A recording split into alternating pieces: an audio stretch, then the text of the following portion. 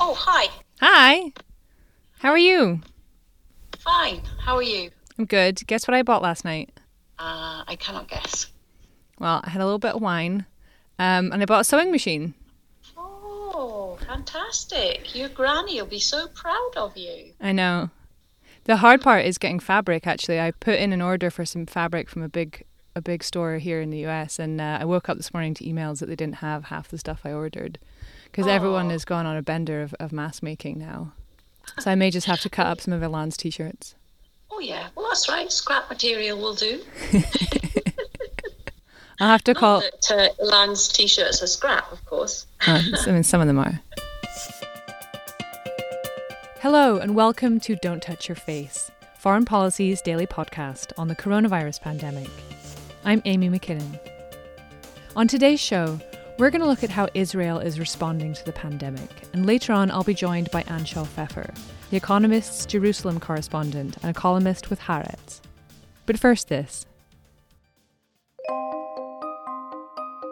So if you like our show, there's another new podcast I'm listening to that has unique perspectives on how the coronavirus is impacting all of us, from the science of sneezing to the psychology of hoarding. It's called Epidemic.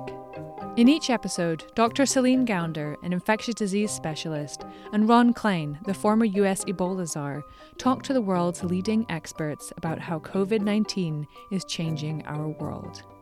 New episodes of Epidemic are out every Tuesday and Friday. You can listen to Epidemic wherever you get your podcasts. I hope you'll give it a try. So before we get to today's interview, I just want to let you know that we're changing things up with the show a little bit. This is going to be the last daily episode, but don't worry, we're not going anywhere. Starting next Monday, Don't Touch Your Face is going to become a weekly program. So what does that mean? Well, episodes are going to be a bit longer, probably around 25 minutes, and we'll feature more expert interviews, and that's going to allow us to go into greater depth about how the coronavirus is shaping the world as we know it. If you've already subscribed, you don't need to do anything. That new weekly episode will drop into your podcast feed next Monday. And if you're not, make sure to hit that subscribe button now so that you don't miss out. And now back to the topic of today, which is Israel, where strict measures were implemented early on in the pandemic, which does seem to have slowed the spread of the virus. There have, however, been some serious outbreaks among Israel's Ultra-Orthodox communities. To help me understand more, I spoke over Skype to Anshel Pfeffer, who is The Economist's Jerusalem correspondent and a writer for the Israeli newspaper Haaretz. So Anshel, could you just start off by telling me, what does the situation look like in Jerusalem? Are there people out in the streets? What can you do? What can't you do right now?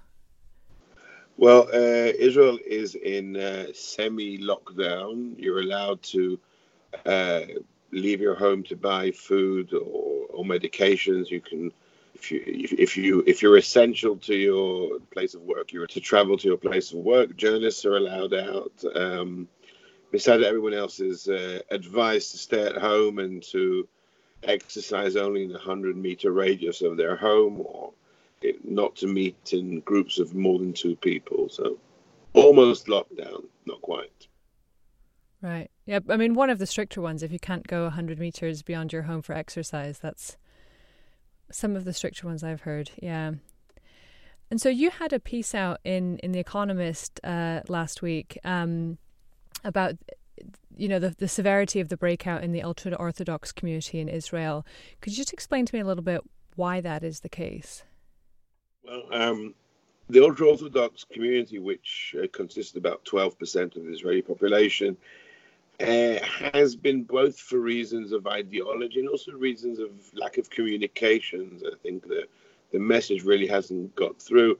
You could say that in the neighborhoods and towns in which they live, especially for religious purposes, they were still gathering, whether it's for prayers or for study. Some of the rabbis were saying, no, the study of Torah is something which protects you from all danger, and therefore there's no reason to stop it. And I think only the last 3 or 4 days, nearly all the rabbis have finally realized that this is a very contagious disease, and it's something which doesn't differentiate between people, whether how religious or devout they are. Part of it is due to the fact that they've suddenly received news of how many Ultra-Orthodox Jews in the United States have already taken ill or died from coronavirus. It's something which the numbers of dead here in Israel is still around 30 something. So I think it didn't really sink in until a few days ago. And now, even though Bnei Brak is the 9th largest city in Israel, it has the second highest number of people who've been confirmed as carrying the virus. So that gives us some kind of an idea of the level of infection there. Is the government doing anything to try and slow and stop the spread in ultra-Orthodox communities? I say the government's response was also quite slow, because the government put out already almost 4 weeks ago quite strict guidelines. They closed the schools down, but the community don't have television or radio, or they don't go online. So you need to use different kinds of media, different kinds of messaging to get to them.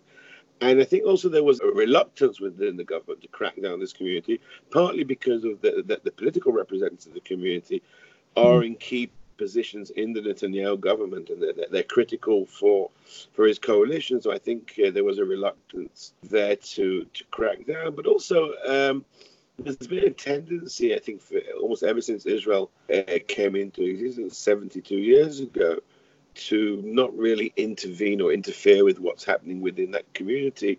And it's become almost an autonomous sort of part of Israeli society.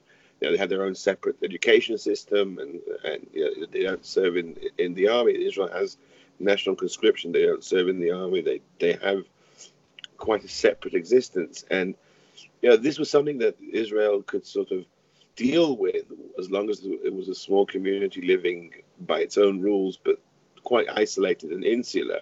But when you're dealing with a pandemic, you can't have one community making up its own rules while the virus is being spread between different people, regardless of community lines. Mm-hmm. So last week, the United Nations praised Israel for its cooperation with the Palestinian Authority in their work to combat the coronavirus spread. Could you just give me an overview of how they are working together, what steps they're taking? We've been seeing for years now, on the one hand, on the political level, on the higher political level, a total breakdown of the diplomatic process between Israel and the Palestinian Authority, where the Palestinian Authority in the West Bank, and we've seen a state of warfare between Israel and the Hamas fiefdom in the Gaza Strip. But at the same time, at lower levels, there has always been cooperation on various things. And one of the things I think that the cooperation has been relatively, I wouldn't call it healthy, but functioning, has been on health issues. There's been Palestinian patients hospitalized in Israeli hospitals most of this period, and an exchange of training and equipment between Israel and the Palestinian Authority. At the same time, I wouldn't go as far as saying that the cooperation is great, because there's still Israel is still the occupying power, and therefore is obligated to do it anyway. But like I say, there is a level of cooperation, so that's something. There is something, I suppose. Right. What's your sense of how they are preparing for an outbreak in the Gaza Strip? Well, from what we know, the government and Palestinian health ministry there has prepared isolation areas, and especially for people returning from abroad, they're very quickly tested, and they're in an isolation area. The main worry is that if there is an outbreak, and if the virus does spread wider within Gaza, the number of ventilators and ICU units prepared to deal with serious cases of illness is very, very small. So I think right now they're prepared for a low level incident, but not for anything major, which we haven't seen yet. And moving on to a different topic, what role did the pandemic play in resolving Israel's political standoff? Well, Israel's political standoff is still unresolved as of yet because a new government hasn't yet been formed, but we do seem to be on the brink of an agreement between Prime Minister Netanyahu and the man who, until last week, was leader of the opposition, Benny Gantz, who has in principle agreed to enter Netanyahu coalition. They're still hashing out the last details of the deal.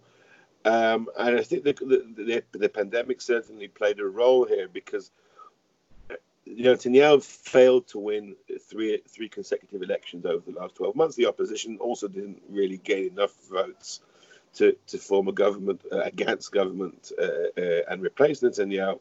But I think Gantz was just tired of fighting election after election and some very, very toxic campaigns and smear campaigns run against him. And I think at this point, with the possibility of a major outbreak and the Israeli economy being shut down and people at home and so on, I think he felt that he just can't go on carrying on fighting against Netanyahu. He needed to reach some kind of compromise.